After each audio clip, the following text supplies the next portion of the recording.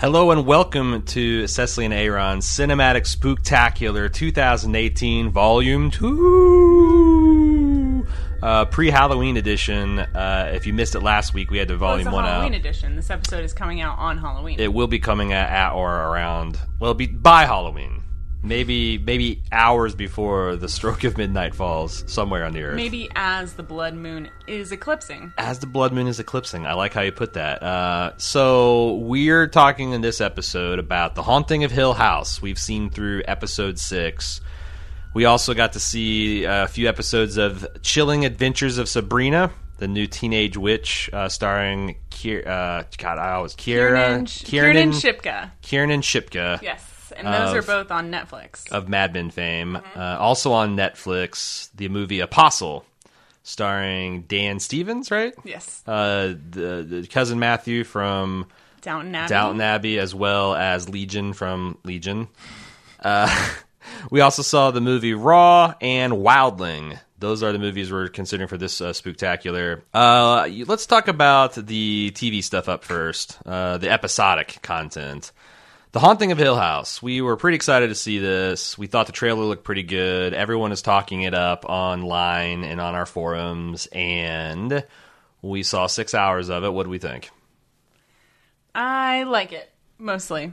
I have some problems. Okay. You loved it, though. Yeah. I guess we should do like we did before, spoiler-free review. I was worried that it would be very hard to maintain some sort of horror, creepy atmosphere over 8 to 10 hours of television. And I was, as you say, there are some problems. I think there's a little bit over-reliance on jump scares, especially fake-out jump scares that end up in some, especially if you've been binging this thing, kind of decrease the tension. But honestly, the through line so far, I have been enjoying, because I thought that there's a lot of good creeps, there's a lot of good scares, there's a lot of good kind of like James Wan, oh my god, did I see something out of the corner of my eye? Yes, I did. And the way they tell it is kind of jumping forward and backward through time and characters and different POVs, and sometimes you get to see. For these multiple perspectives, you get to see these spooky events from different points of view, and I was kind of surprised at how well that tracked through. And there's the kind of the creep and horror of seeing a thing, and then when you see it from a few other POVs, instead of being less scary, it actually became, kind of more horrific. So I thought it was extremely well done, and the house looked amazing and creepy. I thought the people that were acting in it did a great job. The cast was really good. I think led by Dario Niquilis. Right, and it's hard to tell because he's obviously not accented. This is an American setting. No beard. And sometimes when he smiles, it looks like him. Sometimes it doesn't. We went back and forth a lot. But the cast... When he's pining after Daenerys, it really looks like it's obvious there. Dead ringer. Right. Classic Dario. The cast that they have as adults, I think, are really good, and they're dynamic with each other. But the children that they got to play the young, I don't know which came first, whether they cast the children or the adults. Obviously, probably the adults. But the cast of the children look and act very much like their adult counterparts. Yeah. And I thought that was really well done. And they're also just adorable, and I think they're heartbreakingly adorable. And the key word there, because I think something I've learned from the Paranormal Activities series is children being scared by paranormal forces is inherently more scary than when adults are being scared by it, because there's the added dimension of you already will believe in boogeymen without any evidence as a child. If you fucking see one, watch out. But then you see one and nobody believes you. No one believes you because obviously you're a kid and you don't know fantasy from reality. So it's like this weird, you're being gaslit by well-meaning, loving parents. But I enjoyed it. It's also got Carla Gugino Gugino, who I've always enjoyed. She was really a standout in last year's Spooktacular, Gerald's Game, that we talked about. And yeah, I thought it again, we got a couple more episodes to finish before spook season's over. But I really enjoyed it, and we'll talk a little bit more in spoilers. Oh yeah, if you're on the fence about watching it and you like horror, absolutely, I think you should. Yeah. Next is just Chilling Adventures of Sabrina. Just chilling with Sabrina. So this is obviously a kind of a cash-in on Halloween season. It's also a cash-in on the success of Riverdale. Because as I've learned, I was trying to think of a roundabout way to talk about our Rah Rah Riverdale podcast. Okay. You guys did a podcast on Riverdale last year. Right. But not really. Right. But Chilling Adventures of Sabrina, I think, is made by the same people who did Riverdale, which was on CW, I think. Right. This is kind of the same thing. Sabrina's in the same universe as Archie and his friends, just like Josie and the Pussycats. She's a spinoff, which hopefully we get a movie about or a show about them soon. Oh, yeah. But much like Riverdale, it has its teenage flaws. Yeah, it's definitely young adult. But so let's talk about its positives first. I think the thing looks amazing. It's got, like it's special effects, it's costuming, the hair and costumes makeup, are incredible. Sets, locations, Makeup, all that stuff. Everything looks good. The credit sequence is a joy to behold. Right. I think they may have smart musical choices. I love that they're doing this just really dark take on the witchcraft. And it's not your Melissa Joan Hart Sabrina anymore. She doesn't have the talking cat or the fun ants. She's got a really rough road to walk here. Yeah, there's some things I think are very intense and scary for, again, young adult. Like, it's not at all like the Melissa Hart one, as you mentioned. It's not even very much like the comics either. Sabrina was always a very bright, outgoing, bubbly girl, and this is, Kiernan Shipka does a very good, smart, put together for a 16-year-old kind of performance, and it's very much different from how she's always been portrayed. And it tackles a lot of issues head on. There's a lot of sexual assault going on at this high school. Like I'm sure there are high schools across the nation. There is trans people, gender identity issues, being bullied and excluded, but also shows like a school kind of forming a unit together to kind of protect each other. Don't want to get into too much spoilers. Downside is it's very, very Riverdale. There's a lot of campy stuff. Are we? Also, like, just let me ask the question. We'll answer in the spoiler section. Is Kiernan Shipka? Is she good? I know she's good. She was good in Mad Men. Is she a good actress? Just say it. Is she good? Is she a good Sabrina? Well, we'll talk about that in the spoiler section. On to the movies. First up, Apostle, Dan Stevens. My short review is, what if The Village wasn't a twist by M. Night Shyamalan? What if it's just straight up the story that you thought you were getting in The Village, and with a little bit of Wicker Man in there? Right, instead of breaking out of the park, you're breaking in. You break into the park. Oh, there you go. It's like, what if the dinosaurs came and saw us in cages? Right. Think about it. Think about it. I really liked this. It was creepy. It was scary. I thought it held together pretty well. Dan Stevens is very good at playing wounded crazy man. Yes, it looks amazing. It's very horrific, and a little bit of a gore sense, a little bit of a jump scare sense, but I think it's really good. This is one of my favorite horror movies, and that I've seen this year. Maybe top 3, I would say. Right. But it's really scary.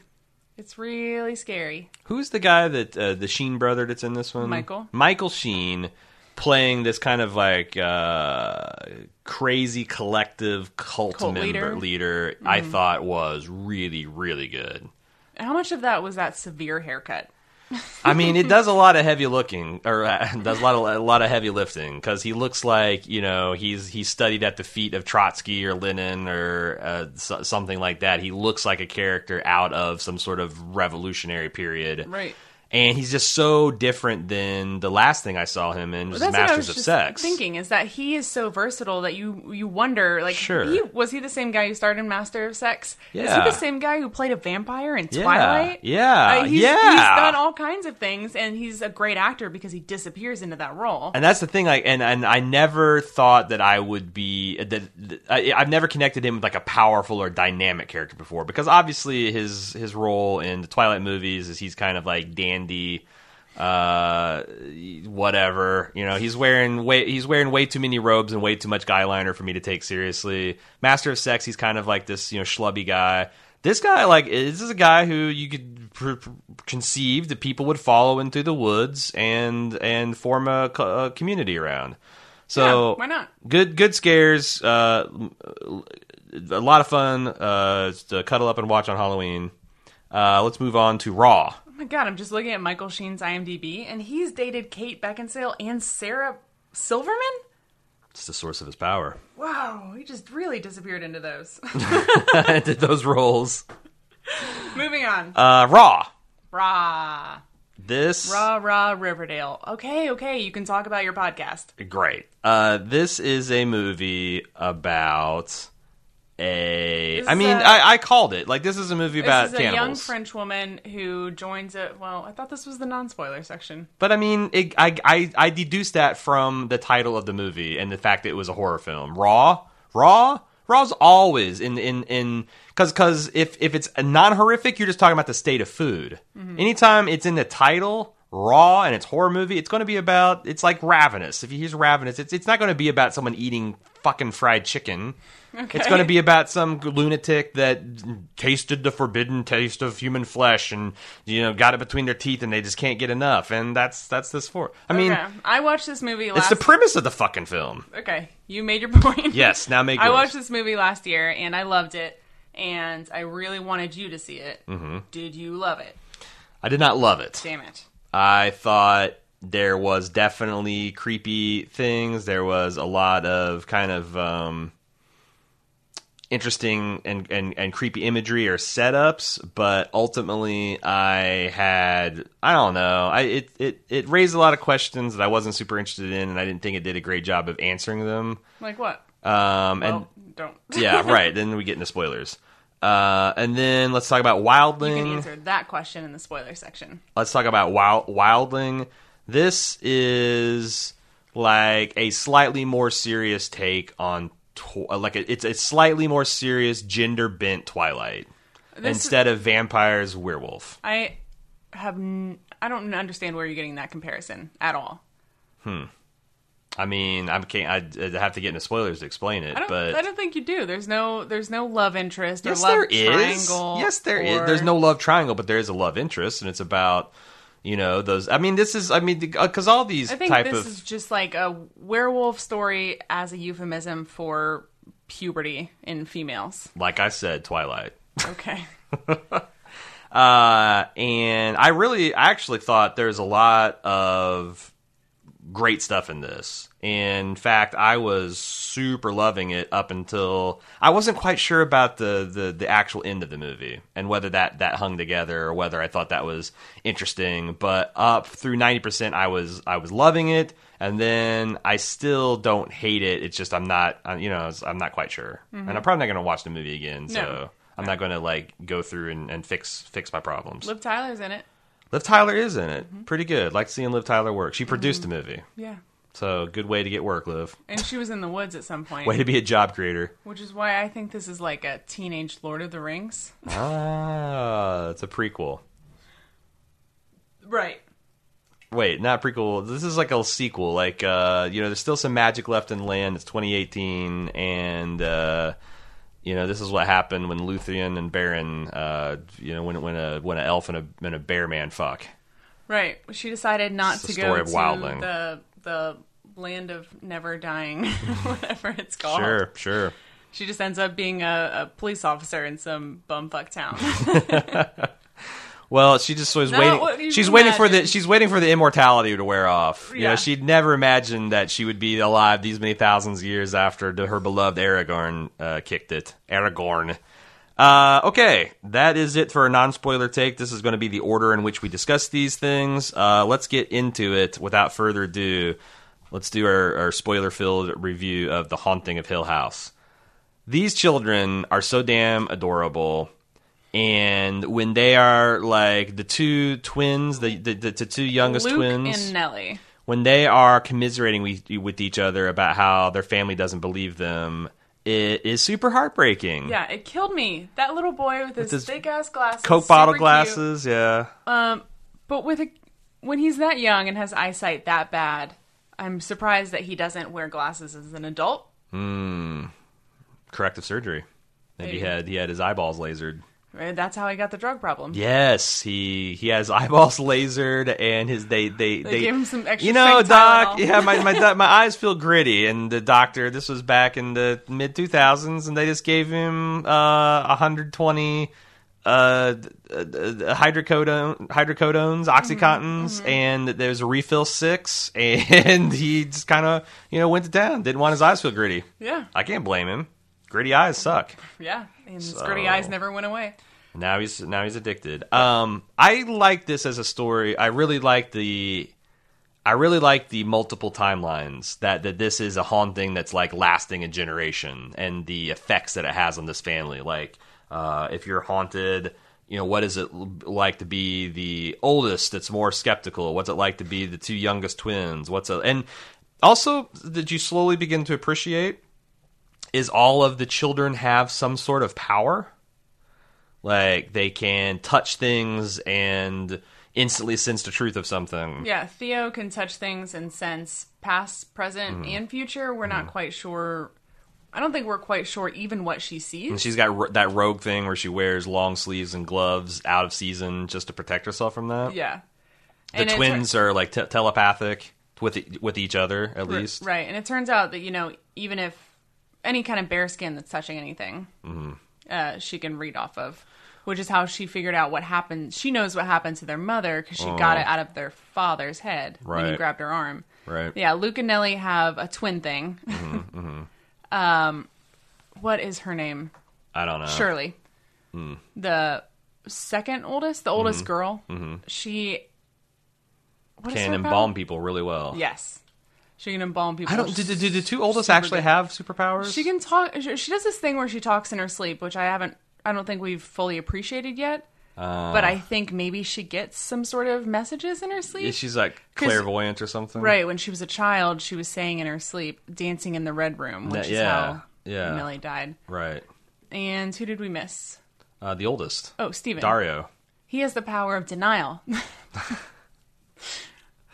He's the only one who we haven't really seen, besides seeing Nellie, seen any kind of spooky things. Or, like I said, he's in denial. He wrote this book about the whole family, and the whole family accuses him of just stealing their stories because he claims to have never seen anything or heard anything. Plus, we know it's bullshit because we saw from his POV, like when his dad was taking him down the stairs, that he did see. But that could have been his mother. I think it was his mother, but she was fucked up. But that doesn't mean it's supernatural. I guess that's true. That kind of leads up to my first problem, is that because this thing takes place over 6 hours that we've seen so far, when you're watching a Paranormal Activity and you got or any of these Conjurings or whatever, and you've got 4 or 5 kids in the house and they're all saying shit's haunted, and the parents are like, oh no, well maybe there's some, and there's always screaming and banging and stuff. I felt like it's stretching my patience that the parents would be this much in denial about all their, or even if they are, your children are this miserable in this situation. At what point do you just God damn, I get, we wanted to do this house thing, but our kids are not sleeping and they're getting withdrawn and, terrorized, and what are we going to do? What are we going to do? Well, the thing Can't just stay here. Nellie had her first experience on the very first night there. Mm-hmm. So I feel like maybe they're, I could believe as a parent that the first night the child is just in a new place. Right. And they're not really comfortable, and it'll It's take in an some old time house. to settle in. It's got some weird noises. Right. And if one child says they saw a ghost and tell the others, then the others will start Imagination, seeing ghosts. Right. It's how that kind of panic and hysteria sets in. That's how we got the Salem witch trial. Those damn kids. Right, those damn kids. But, until one of the parents sees something themselves, I guess, or just give it a few weeks, or at least, I don't know, talk about it. Denying it's happening isn't really great. Mm-hmm. The show makes them out to be really great parents, which I guess they are. Mm-hmm. Just like all of us have our faults and get migraines from our kids, color storms, or get upset. But it just seemed like they were making it seem like calling them nightmares or just little spills, things like that, hurt them more than it helped. Right. Obviously, I think the way their father handled them leaving the house altogether was damaging for all of them. Yeah, and it's frustrating because we're not done with the mystery, because there's still, there's stuff around these groundskeepers that I can't tell if they're evil or not. I can't. Her mom mentions when she's talking to the person who's got like empathy or can detect things when they touch. Like mentioned that her mother and herself is sensitive. So I wonder if the fact that the evil that lives in this house, apparently there are some actual hill ghosts. Because I guess let's talk about I thought something that was kind of brilliant is the reveal that the bent neck lady. There's this odd twist of like the ghost existing like all points of time simultaneously, because like the littlest girl, Nellie, she's tormented by this bent neck lady. It's a truly terrifying apparition. It's this woman who's got a neck jerked over to the side. She's got long flowing hair and this white dress, and she's kind of like very decayed looking, and she'll just like stare at you and then break out screaming, or she'll be muttering, no, no, no, no, no, no. And you see like all these different apparitions all throughout Nellie's life. And then there's this really great reveal. Like in episode 3, you see that Nellie goes back to Hill House because she wants to prove she's been goaded by her psychiatrist to like face your fears, go out there at the spooky house that you're terrified of in the middle of the night and mix it up. Go in there and figure out what the hell's going on. And you see her like going through this old abandoned house, and at one point she's dancing with this like look of rapture on her face, like what the fuck is going on? And next thing you know, she's killed herself. Mm-hmm. And you don't know how, but when they reveal 3 episodes later, when you get to see from her point of view what's going on and what kind of pushed her into this, and how this malevolence in the house in the form of her mother kind of goads her into committing suicide. And I thought it was just extremely well done. It felt like... Right, the locket her mom promised her while she was a child was the noose. That when she put around her neck, then she was putting the noose around her neck. Like, everything all tracked, and it's kind of horrific, like, that there's this cosmic spider that's got this perfect web that lures you in with all the things that make you feel safe and warm right before they snuff you out and trap your soul in here forever. And so, like, we kind of realize that she's the bent neck lady, but then there's this effect where she keeps falling through, like because she hangs herself, and that breaks her neck, and that's why she got the bent neck. But you see her continue to fall through the space-time continuum, and every single time we've seen the bent neck lady, we revisit that from now the dead Nellie's perspective. And I just thought it was extremely effective because you're realizing what's going on at the same time she has, and now all these out of context reactions that the ghost was having forwards in time make total sense in context. And I feel like that could have been tedious or obvious, but I felt like it really sealed the essential horror of the situation, to realize that you were in this bizarre self-fulfilling prophecy. Yeah, she haunted her own damn self. Yeah, and not be able to change that. It's like by the time you realize you're in the trap, it's too late, and that's where we left it. We haven't seen an episode since then. Right, that reminds me a lot of the movie The Triangle. Did we talk about that on last year's? I don't know if we Spooktacular? did, but that's another really interesting timey-wimey kind of horror that's a film. Great movie because it makes you think that it makes you feel like there's this infinite loop going on. Which came first? Did Nellie have one stay throughout the house where she was a Right. child and then kill herself and come back? Yeah. Which came first? But it was interesting in that way. It makes you think she's just going to be stuck there forever. And that the house has been haunting her since she was 6 years old. Yeah. Like this, it's the ultimate abusive relationship. The house has just beat her down and gaslighted her all the way until it talks her into killing herself. And even then you can see her coming in and out of this, what do you want to call it? Fantasy. Right. You know, she thinks she has a locket and she comes back awake, I guess, for lack of a better word, and she's holding the noose, and then she's talked into it again, and she comes back awake, and she's over the railing. And slips and I think the other thing that makes all these situations work is it's not just relying on the spooky stuff. You've got, like Nellie, they eventually show that she was suffering like from sleep paralysis and night terrors, which is a real thing and it perfectly explains what was going on. And kind of gives you a cling that, like, oh, there might be some normalcy. There's also, like, Luke's struggle with drug addiction. There is, like, the kind of jealousy and hurt feelings over, like, some of the siblings are more successful than the others. Some of the siblings are maybe taking advantage of the other siblings. There's a lot of mystery, like, why does the rogue analog, why is she living in her sister's house? And especially since she seems to have her own successful psychiatric practice. Yeah, and there's also little things where she was able to use her powers and not any kind of you think that there's this other smiling man that's plaguing this child that she's seeing, and I thought that the way that thing resolved with her realizing that she's being molested by her foster father and seeing this kind of face in the pattern of the wood, I thought that was really cool. So it's like there's a lot of I got a secular appeal to this that kind of keeps you sucked in between the fairly frequent, there's like 2 or 3, I think, decent scares per hour in the show.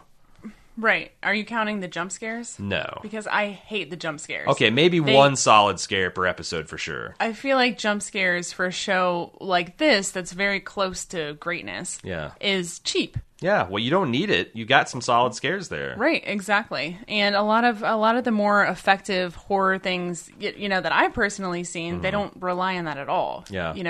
Sometimes just no sound at all is just so much more tense than just someone hitting a high note on the violin and amping or turning the volume up to 11 just for 1 second on the track. Yeah, in general, fuck jump scares, but motherfuck false jump scares, because I find that there's nothing bleeds tension, because I think the way that James Wan does it a lot is he builds the tension and the music swells, and I think it's something that I've seen Wan do where he'll use the framing to make you think like, oh, there is something that's going to jump out of that open door that is not center, but it's like, the characters at the extreme left side, the spooky doors on extreme left, something's going to come out of it, and maybe there'll be a shift of a shadow, or maybe nothing will happen. Right, and in this show, there's always something back there. Right. If they do that lingering frame, look in the background, it's coming. But I'd say I do think that sometimes they don't, but sometimes they'll just pay with a false jump scare. Right, like the cat who knocked over a bucket, or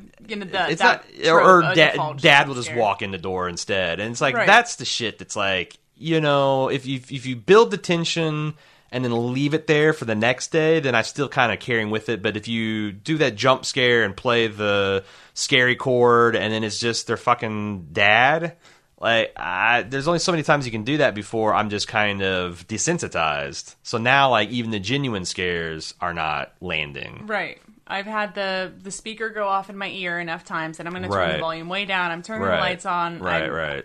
It's not fun. Yeah. I have a question for you. Okay. Steven, the oldest, is given so much shit for this book he has written. Right.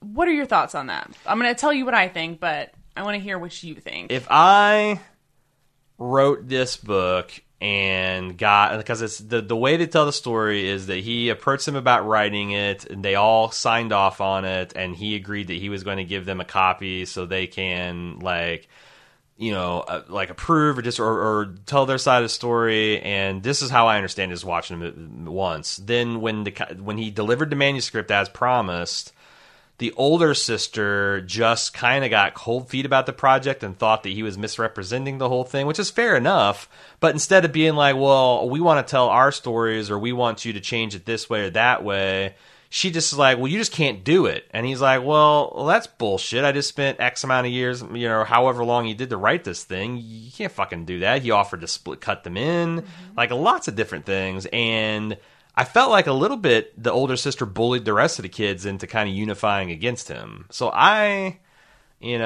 maybe just wrapping up a book project myself, or I guess I'm like, trying to get it across the finish line. I know what a big task that is, and kind of like, fuck you, lady. I gave you every opportunity. I'm open to, your editorials and stuff like that. But like, just the fact that you're going to like deny me my livelihood, the hell with that. What'd you think? Right. Yeah. I think there's a couple. I think he did everything right in this situation. Like you said, he offered to cut them in. He offered for them to get their feedback. Some of them didn't even read it. Which I thought was problematic. Like Theo didn't read it until I think they said 6 to 8 years later she came back for her cut. Maybe she has a gambling problem or something that cost a lot of money. Yeah, but I don't know. But then she stops and turns around and says, well, you didn't get all of the things right. Bitch, he asked you for your opinion. He asked you to correct those things. But what he did is he was a good writer, and he filled in the blanks. And he told a story that was slightly off. I just think that's not fair for them to do to him. I think that what you're supposed to understand, and I don't think that we fully explored yet, is the fact that his siblings feel like he is making money on stories that he doesn't believe, that he makes them feel like they're crazy. And I guess that's valid, but I don't know how you can tell a guy not to tell those stories. Because he seems like he's been, like, when he visited that one lady who just lost her husband, and, she was seeing him on the ceiling and hearing, the horns going. I thought that was interesting, and it's early enough in the series that you're thinking, okay, well, maybe there's a rational, secular explanation for all this.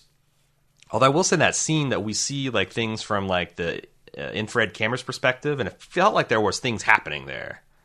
I don't know. Yeah, I don't think there was anything happening. I think you were just supposed to... Well, that was one of those false things. You were looking for the frame and waiting for the heat to move. I mean, the temperature did swing like 10, 12 degrees. I was keeping an eye on it, I promise you. Okay. But maybe we'll revisit that, but I felt like he was always up front with people. Like, this is the stories I write, and like people told me all times of ghost stories, but I haven't seen a ghost myself. Right, and he's written like...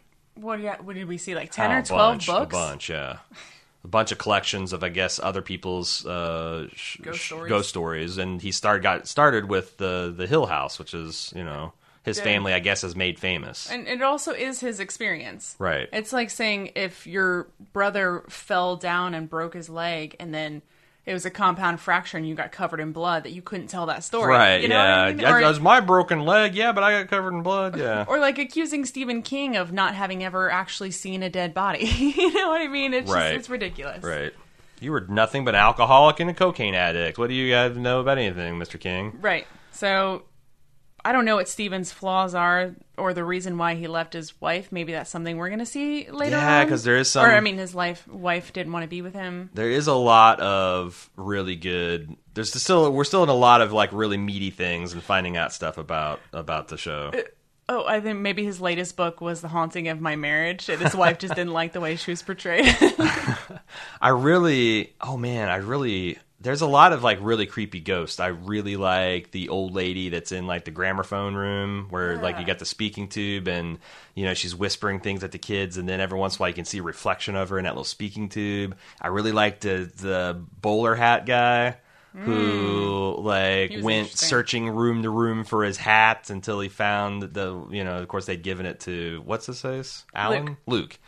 I thought that guy, that was really cool. I thought the bent neck lady was a very solid, concept. It's essentially the girl from The Ring with her head bent at 45-degree angle, but still pretty effective. And like her hovering horizontal above the little girl on the couch, like that stuff is, like I said, solid. And these especially the real little kids are so good at playing terrified. Like when poor Luke is stuck in the dumbwaiter and that fucking zombie claws its way from behind the barrels and comes at him. When the girl is frozen helpless and is staring at the bent neck lady and she can't do anything. Like that stuff is really, really effective. And just a sense of creepy and unease, like when we're seeing the end of Nellie and she's going, like we keep going from the ghost world where everything's well lit and warm and her husband's alive again and her family loves everyone, to the reality where she's just wandering through this creepy dark home completely at the mercy of the dark force that lives within. I think that stuff just works.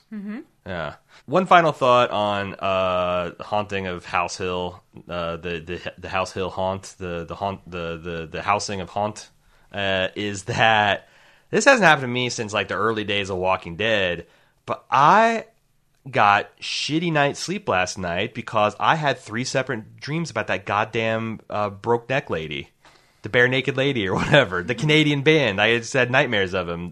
They kept on screaming about 1 week and if I had $1 million. I kept on seeing her and like having that dream where she's like staring at me, and like one was just like straight out of the thing. It was like I woke up and she was standing over my bed and I couldn't do anything about it. And I woke up, I'm like, well, that sucks. Then I went to sleep. I got almost immediately back in the same goddamn dream, and I'm doing the dishes at her kitchen sink, and I can feel her like breathing on my neck. And it's this dumb kind of dream logic where like I knew she was behind me, and I'm like, well, I'm just going to keep doing the dishes and she'll go away, but she was still there. And I'm like, well, I'm almost out of dishes and it's going to be some shit when she realizes I'm just stalling. And then I kind of woke up. But the funny thing is, the third time I woke up and I saw her in the corner of her bedroom, but she was like half size, like 3 foot, 4 foot tall. And for some reason, like my dream self was like, fuck this, and I monster trucked her. I just went over there and like and she was also turned away, like her face in the corner. And I just clocked her, like rabbit punched her in the back of her head and crumpled her. And I'm like, yeah, now what? And then woke up. And I'm like, that was the last, but that ate up almost every night of my sleep last night. So all of the nights of your sleep last night? Haunting, this Haunt Hill house haunt has plagued my dreams, and I can't give it a better recommendation than that. Do you have anything else you want to say, or should we move on to Sabrina? Let's move on. Chilling Adventures, Sabrina. I mean, I don't know. I think I'm done with this show, and the core is it's just there's a lot of silly stuff. Like these are basically decent people that are unironically worshiping the devil, and even 2 episodes in, you can see that like, you know, you're trying to like okay, good witches, you're trying to put a positive spin on this, but you're worshiping the devil, and he seems like a bad guy. Not even in the fun Church of Satan, like actual free will party type of lifestyle kind of way, but in an actual malevolent type of way. Right. And the show wants to talk out of both sides of its mouth, like have Sabrina embrace what she already knows to be devil worship, and she actively engages in it, like torturing that poor principal with spiders. Yeah, that was one of the more horrific things I've seen done to another person. Yeah, and then for you to claim in the same breath that I'm a good person and I can't do this. Like, what would change? What would be different? Yeah. So the principal's chief sin was he ineffectively investigated the sexual assault that the witness or the victim refused to give any names. So was he going to like expel the entire football team when it's really 4 players, or you know? And I'm all like, I just don't like. He seemed like he was played out to be this bad guy, and then the next episode they end up skull fucking the football players anyway. So like, why not just cut out the middleman? Right. And then why terrify? And that scene with the also, I'm a little butthurt because that scene with the spiders was hard to watch for me, being afraid of spiders. Right. Like spiders crawling in people's mouths. Oh yeah. Waking up covered in spiders. No, it's horrible. And to curse these, I mean, who are we to judge who is guilty of what? I know that those guys punched Susie in the face, but to curse their penises for a couple of weeks? I think that's fine. You can curse a teenage boy's penis for a couple of weeks. It's fine. I don't care. But if you've ever seen any kind of magic lore of any kind, the first rule is always you don't fuck with another person's free will. Right. And they're just doing it willy-nilly.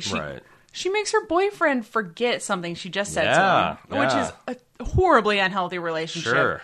What happens after the first time they have a fight and she just makes him forget? Right. Or they have the perfect relationship. Right. Or, she wants him to go to the little to the left and she just she puts a spell on him. It's really maybe they'll play with that tension between her thinking she's a good person, but also practicing dark magic. But I don't have any confidence that that's how they'd handle it. Right. It seems like I could do with a lot less of that. With her asking 48 hours before her 16th birthday, her very first questions about what her religion's all about. Yeah. Which I know is that for the benefit of us as the audience to understand what's happening, but I feel like it would have been better served if they had just made her the witch and really gone into this dark universe, which really drew me in and is the reason we wanted to watch the show, and made it more of a mystery about what happened to her parents. Yeah, I'm not down to... I don't need a will they, won't they when it's essentially Satan the devil versus a 16-year-old girl. Right, Also, and her boyfriend is a potato sack. I mean, that's the thing. Personality. This, for me to think that this woman is conflicted about the path that she's going to take, the boyfriend should at least be some kind of magnetic or charming, or I guess he's wholesome and good, but they're both so fucking big spoonfuls of vanilla. He's easily manipulated. Yeah, right. Yeah, he's immortal to susceptible to magic. It makes you wonder what kind of relationship her father, who was the holy high pope of Satan himself, had with their mortal mother, and why was that given special dispensation? I mean, there's a whole bunch of mysteries, oh my god, was Sabrina a twin and you had a goat brother, and there's a lot of stuff that they got hooks on here, and I'm like, to me, the mythos seems like a mess. I did like the characters, like her aunts. Miranda Richardson, I think, is the oldest aunt, and she's Eowyn from Lord of the Rings, and I like her male cousin who's 90 years old and probably gay and very worldly wise and always has a glib answer for everything. I like a lot of stuff here. I tell you what I hate.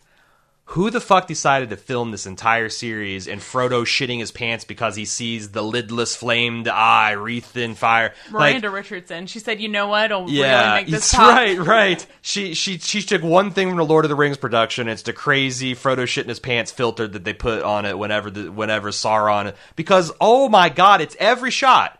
And I can tell that the set and everything looks amazing, but sometimes I feel like I'm having an aneurysm, or my retina's detaching because all of the crazy shit that's going on. It's the only thing in focus is the very center of the screen, and everything else is receding from the frame at the speed of light. It's distracting and crappy, I think. Right, because especially since what you can see of the set, it's all really well done and designed. Even Mrs. Wardman's office is got this cool old mahogany bookshelves, and it's the dark forest is cool. The maze at the Apple Butter Fest or whatever the hell it was cool. The Spellman's funeral parlor is cool. But it's all under this fucking filter that they're using, and it's so unnecessary. Yeah. And then again, I don't know that I like this. Again, there's this Sabrina is, I don't know. Honestly, Betty and Veronica are way more, from what I could tell from Riverdale, way more compelling as a central figure. Right. They're just she's just there's a curious lack of charisma for this powerful prophesied chosen one witch who's rebelling against the Dark Lord himself. Kiernan Shipka is very rote. I think she could be a very fine actress. Right. I think she rehearsed or she memorized her lines, and she is delivering them very precisely with a neat little smile when she's supposed to smile, and it feels like she's just performing. But all the other witch characters are like chewing the goddamn scenery and slinking around. There's 3 witches who move in unison. Yeah, like everyone. It seems like everyone's having fun except for like I feel like poor Miss Shipka is Natalie Portman in the Star Wars prequels. You know, like only Ewan McGregor's allowed to have a personality. She has to act with like she's Queen Amidala and everybody else are Jedi having fun. And I don't know. There's to me, Sabrina should be the star of the show, and it doesn't feel like she's definitely dominating the screen time, but I don't feel like she's the star of her own show. Right. And there's no talking cats. I'm out. You mentioned we 1 or 2 episodes in, like we know that Salem can talk. He's like a fully fledged goblin that had a conversation with her, but like, yeah, not letting the cat talk, especially when you've got cat talking technology that's advanced like 12 years since the days of Melissa Hart. What the hell? And in the first 2 episodes, he's had multiple occasions to speak to her. Yeah, he was sent there to be her familiar. Her familiar. She goes to the apple tree to pick the malice or whatever. He hisses for her to not eat the apple. I mean, what's the point? Yeah, the whole time they never interact. He's always there, like watching her in what is supposed to be absorbing knowledge, but they're not. It is cool when he protected her from the Scarecrow Beast. Like, I like the idea that this is a Salem to fucking reckon with. Right, and then she's like... But then they don't do anything with it. Right, and she comes around the corner and she's like, oh, okay, let's move on. What? Yeah, right. Yeah, I don't know. I will say that I think there's going to be a lot of teenage girls in North America doing these hokey spells and doing yarn and stick craft in their backyards and being really mad at their parents and teachers and doing curses and washing things like that's like this is going to be Mean Girls for the really nerdy geeky girls. I'm telling you, this the witch culture is the new vampire culture of 10 years ago. Like the goth culture. Yeah. No, not goth will always be in the main core of teenagers' aesthetic. Okay, Vampire at Midnight. I didn't know you felt so passionately about goth culture. There's always going to be a goth group in every generation. Okay, I have another question for you. Okay. And this is coming from a place of a woman who has watched a little girl grow up on TV before her eyes in Mad Men. Sally Draper. She was never recast. And now she survived 16. The Bobby Carnage. Yeah. Now she's 18. She's 18 in real life. Kiernan Shipka is 18 in real life. She's playing a 16-year-old. At one point, they do this strange sexualization of all of these teenagers. That's a Riverdale thing too, right? And that's fine and good. She's an 18-year-old, and that's a choice that she can make. I don't think it's a choice she made. I think there's a point when she stands up naked out of that tub in that dream, and what I believe is her body double shows us ass and side boob. Yeah. Why? And if it were not for the crazy ass witching camera effect, you'd probably see more than you should. And it's like exactly. And I know she's 18, and I guess that's okay. But like, this is why in a story about a 16-year-old is the audience invited to leer at her wet naked body? Right. And I know it's not her body either, because probably every time you see Kiernan Shipka's face, it's like well in the most modest zone. Yeah. You don't see any nude shots of her, like turning even around like as a continuous shot. That's how you know. The weird sisters, when they were seducing they're like stripping down to like G-strings and corsets, right? And they're just wearing their underwear. Yeah, and she's wearing fully clothed. No, she's not fully clothed, but she had like a slip on or something. No, she was still wearing her dress. Oh, was she really? Yes. Okay, so like that, but when she's getting up out of the naked, full ass and side boob. When she went to the baptism, she was wearing the slip. Right. I'm not begging for more Kiernan Shipka. No, I'm just saying, what if it's not a choice the actress wants to make, then why are we even doing it? Yeah, and also, what is the consistency? How much should you pay this other naked lady? Right. Yeah, and also, again, the audience, like, what is the purpose? It's like, you know, there's different ways to use nudity. You know, like Carrie Coon in The Leftovers was naked, but it was not like it was a non-sexual nudity, right. like to emphasize her like her very clinical nudity and her like vulnerability in this kind of like you know, weird laboratory type environment. But here, it's not. It felt like titillation for its sake, and it's in a pilot episode, and like what tone is being set here? Right. So if you reset it this way, in my mind, is the way that I was looking at it. If they had in the baptism scene, if they had said, "Okay, strip her down for the baptism," and then you get the body double, and it has to be a naked thing, and it's because I was thinking like, well, they're going to go there because that's like the witch, right? Right. The same thing. Like exactly. The Dark Lord's a pedophile. He likes the teenage girls naked when they get on their knees and submit.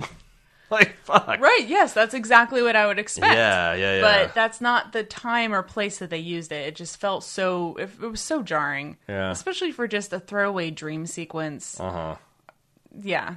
I don't know. America's, like, really fucking schizophrenic about how it says it wants to feel about sexualizing young girls and what it actually does do. And then, you know, this is a show that's supposed to, like Riverdale before, it's supposed to be broadly progressive. Like, they're talking about... you know, trans issues and Me Too stuff and sexual assault, and then right. you're just going to that I don't know, like, what the hell am I supposed? If I'm a teenager watching this, what am I supposed to think? Maybe I'm supposed to be like, oh, I'm a teenager and she's a teenager and I'm allowed to be. It's like softcore porn for teens. Is that okay? Right. What time period do you think this show is set in? Oh, 2018, I think. Right, but it could be timeless. There's a very distinctive lack of anyone using You're cell right. phones or... Well, I guess the Ambrose is using a Mackle. But you're right, the Apple clothing and the school and the cemetery and all that stuff is timeless. And she's dressing kind of like a Munster character. Right. She dresses like a... classic Salem witch. Yeah, very conservative dresses with a lot of white lace and stuff like that. But yeah, I don't know. It's not my favorite wizarding and witch world. That's still Harry Potter, I think. Yeah, absolutely. Or the Dresden Files, honestly. Yeah. Anything else about Sabrina? No. Next on our schedule to discuss is Apostle, Dan Stevens. I don't know that I have a lot, like, I don't know that I have a lot of spoiler thoughts on this. There's a lot of gruesome shit in it. There's a lot of interesting mythology and lore. There's I felt like a solid, compelling central mystery of him trying to find his sister, and I thought Dan Stevens gave a solid performance. I thought that there's some really horrific, like, torture porn kind of stuff, but it's not mere torture porn because it's also thrown with this, like, kind of this crazy man is taking over this community that used to be something that's good and now it's been perverted into something like gross and evil and authoritarian. Like, that kind of elevated it, but it's a solid atmospheric, spooky film with some really gross and painful looking gore and torture scenes. Yeah, this isn't like any story I've really seen before. I thought I predicted the ending from the beginning, but it was just a little bit different than what I had thought. Right. You know, on this island, God is real. This goddess is real, and she's accessible. And they've tied her down, and they're just milking her dry. I thought the twist was going to be that the leader's blood wasn't satisfactory anymore. You know, as soon as Dan Stevens' character arrived, that it was actually his blood was what she preferred, and that would bring the island back to life, and that other guy would be displaced. I think that broadly is what happened, but not exactly the way you thought. Right. His blood ended up was what freed her to die, essentially. And yeah, it was crazy the way she died. She took the whole island out with her, including that really awesome rock explosion towards the boat when the girls finally got off. His sister got off, and the lead guy's daughter. It's really, really fucked up. Lot of the things. Starting from the cousins fucking to their father or her father killing them both for it. I think that there's also like just to talk about the solid scares. There's a scene where you see that everyone in the village is like letting blood into these glass containers and setting them out their door. And you can tell that, like, you know, Dan Stevens is supposed to, but he's like, you know what? I'm just going to grab some from my neighbor and pour it in. And, you know, who gives a shit? This is all just ancient religions anyway.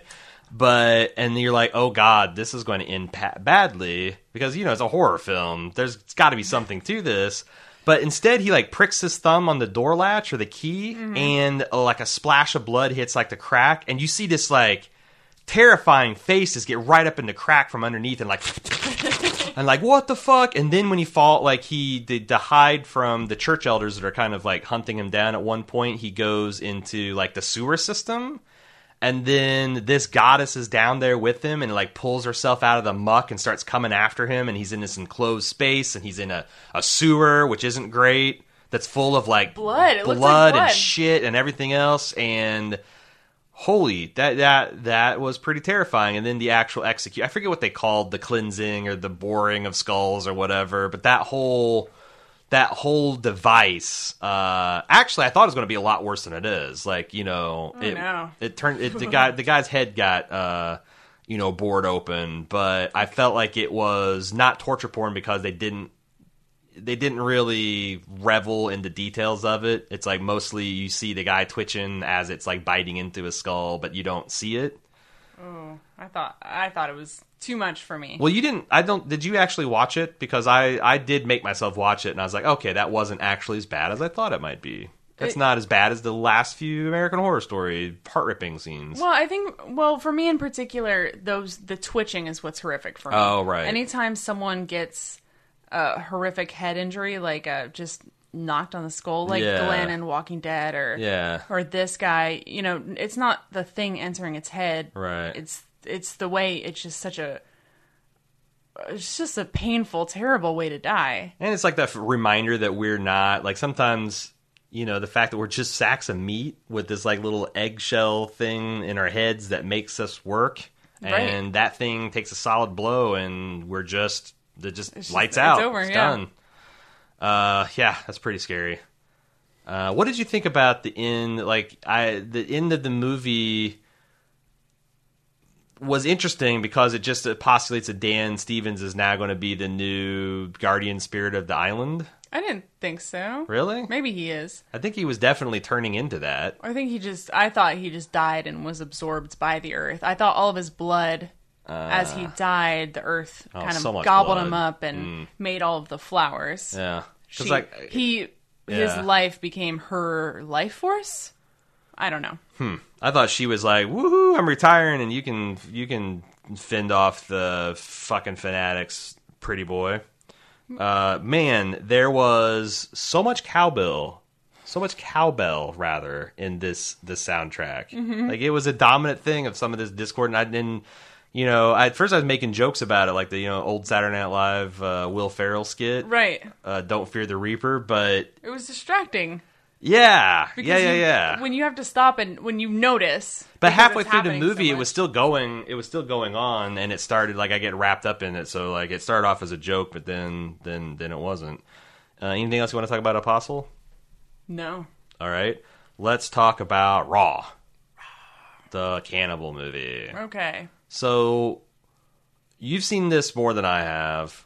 My interpretation is this girl, this French lady comes from a long line of cannibals, female cannibals. It's something that's on the female line.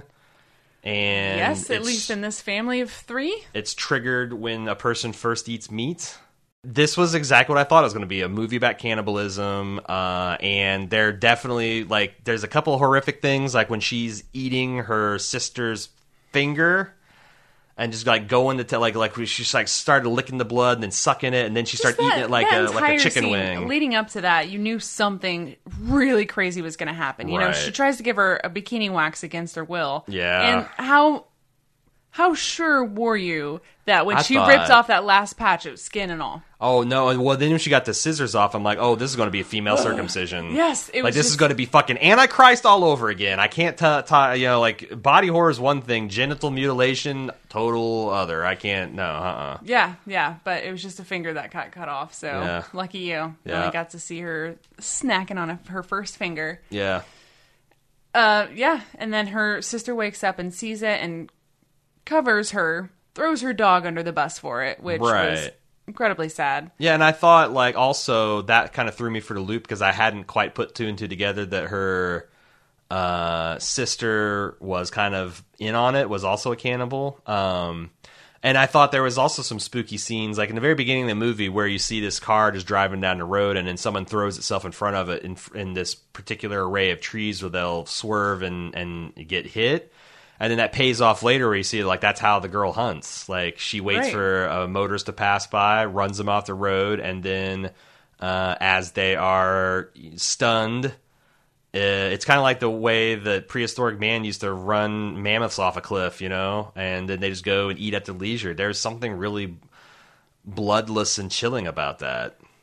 Oh, there's lots of blood I'm not involved. bloodless, but like cold-blooded, I I know. should say, cold-blooded and chilling about the way. I mean, that's the whole thing about cannibals, the fact that like you can't dehumanize someone any more than treating them as livestock, right? Right. And her sister just delights in it. I think that's unique to her. Mm-hmm. She seems to just be a terrible person overall. Right. But it makes you also wonder why they don't have some sort of posted police officer on that road, since people just keep dying. Yeah. Like I don't know what's up with the stand of trees, but watch out. There's these 3 trees that are going to really fuck up your world. We know at least 4 people got stuck in the car crash trap. Yeah. In the few months that her younger sister has even been at that school. Right.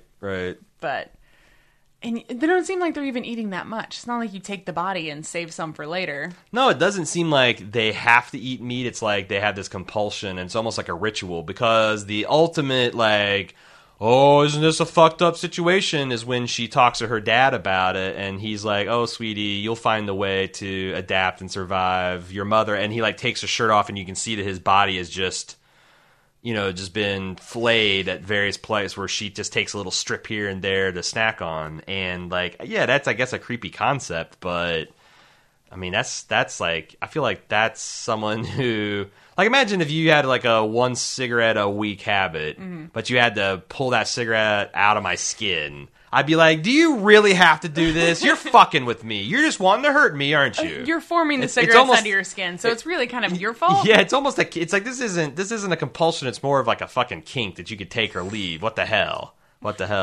Right. It's like, how about give me a piece of your leg Well, tonight? it seemed like she did get sick, though. The first night, Oh, the first day Jesus. after the Oh, rabbit, and she you got that rash on her skin. Yeah. That was horrific. And then Yeah. she started eating flesh, and it went And away. then she started throwing up hair for 5 minutes. The worst hair eating scene. Ugh. It was worse. It was worse than anything we saw in Are We Not Cats? A movie Yeah. about eating hair. Yeah, no, that's like this is endless. It's kind of like the vomit scene in Team America, only with hair. Yeah. Like it just kept coming, and it's like unclogging a drain in reverse. It's did not like. That not was like. certainly horrific. Do not want. What else did you want to talk about? Raw. That's it. Should just move on to Wildling, the last of our spooktacular. Okay. Let's pause and reflect on the spooktacular and the fact that we're sad it's almost over. We'll still be haunting the airwaves. That's true. That's true. Throughout the rest Just of the stuck with year. us for a couple more weeks in American Horror anyway. Wildling.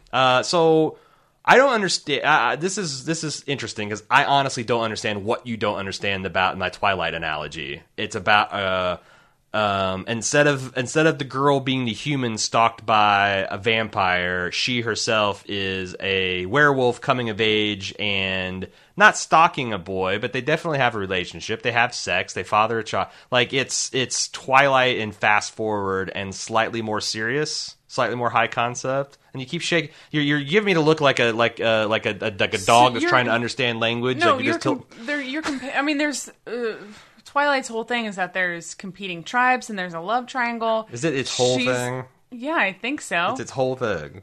She's a girl who was raised in captivity by a man who's not even her father for her whole life, and then she goes to live with this woman and develops Just like Edward. a relationship with her with their teenage brother that also lives with her. Right. I don't see any connection or any similarities there. Besides the fact that they're teenagers and she's a werewolf. There's werewolves. Or a wildling is what they call it. QED. So this is okay, I think you're just fucking with me. No, I feel like you're fucking with me. You fucking with me? You cussing and growl. You cussing a point at me? I cussing a point at you. Do you? I thought the first half of the movie was really good, but I don't know what happened at the end. Yeah.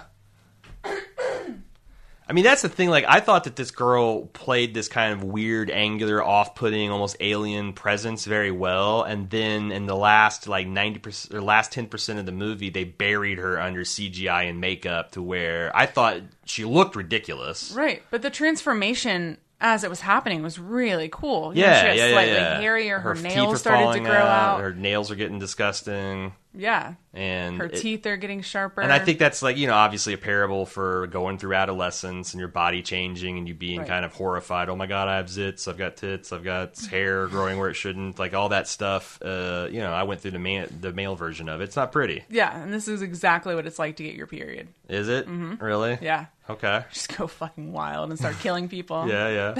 And then like I really liked the, Brad Dourif, is that his name? Dourif. Who I've only really seen in like he was Grima Wormtongue in Lord of the Rings, and I think he had a bit part in that Tim Burton Sleepy Hollow thing.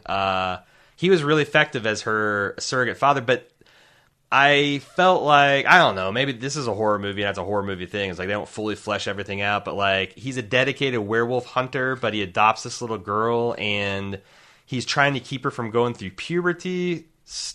I mean, what was his end game? He always knew he was going to have to. I guess it's like adopting a dog. You adopt this thing that gives you so much joy and love, and you know it's going to die in a few short years. Like, there's a little bit of that, but like, why the fuck would you do that with a baby if you know it's going to be a werewolf? Maybe he thought he could keep it from happening. Right. There's a little bit of like, dads with purity balls and purity rings to that as well. Like, don't ever become a woman, sweetie. Just stay with your father and let him love you the whole time. I don't know. Like I said, I thought this was pretty effective and interesting. It wasn't terribly scary, and the end didn't quite hang together, but I thought it was worth watching just for the performance of the young lady. She's like playing a little bit of there's a lot of like Jodie Foster's Nell in this, right? Just poorly social. Like she's very almost sub vocal. Everything is done through like the eyes and expressions, and she's arrested development, all that kind of stuff. She's very precocious and hungry for knowledge. So it's not that she's stupid or incompetent or anything. She's ready to absorb and ask questions. Yeah. And yeah, I really like this girl. Yeah, that's the other thing. The last of the movie is I thought it got really hokey that she was instantly pregnant and then like in a single less than 24 hours she gets impregnated, fully gestates, and gives birth to a child. What the fuck? That's your problem with the werewolf? No, I mean, like, yeah, honestly, what the fuck? Like, becoming a werewolf makes you just able to shit out a human being in 24 hours? That's I don't know. She transformed her entire body. Yeah, but werewolves quickly. can do that. No, I mean, you understand? It's like there's like understood rules and conventions, and you can introduce new concepts. But I don't think you can introduce new concepts with 5 minutes to go in the movie just cause. Like there was nothing to suggest that anything like that would happen. Mm-hmm. And I'm like, oh, okay, well they had sex. Oh, that's interesting. It's like, oh, she's pregnant. Okay, well, all right, we're going to be having 9 month flash forward. No, I guess fucking it's just going to happen tonight. So, but yeah, no time like the present. We got wildling women. Among us, they live out in the. Where were they from? Was that in the Pacific Northwest, the Yukon? Yes. I'm not sure. Upstate New York. Yes. The suburbs of Cincinnati. Could have been places. Anywhere Liv Tyler practices law and serves and protects. There you might find a wildling. Anywhere the full moon touches. Which is everywhere, especially if it's a blood moon. Anything else we want to say about Is wildling? Eclipsing blood moon? Oh, fucking forget about it. Game on. Then you got Shipkas to worry It's about. Halloween night? Wildling Shipkas? Oh my god. Oh my god. Anything else we want to say? No. Okay.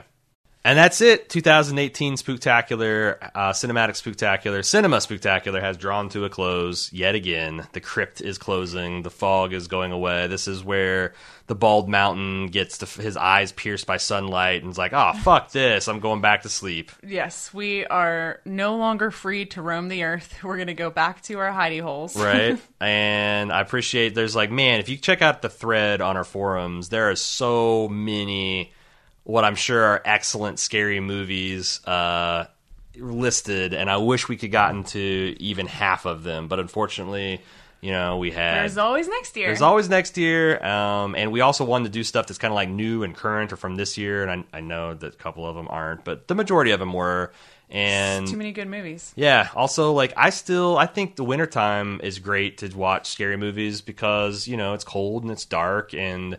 you're stuck indoors, and it's so I'm gonna be pulling some of these down off the shelf in late December, post Christmas, pre Valentine's Day kind of thing. Right, or Get Out came out in 2017, February. Yeah, it came out real early in the year. It's still wintertime. Yeah, it's not until something like that happens that I forget that they just spread out horror movies throughout the entire year. Mm-hmm. So yeah, they do now.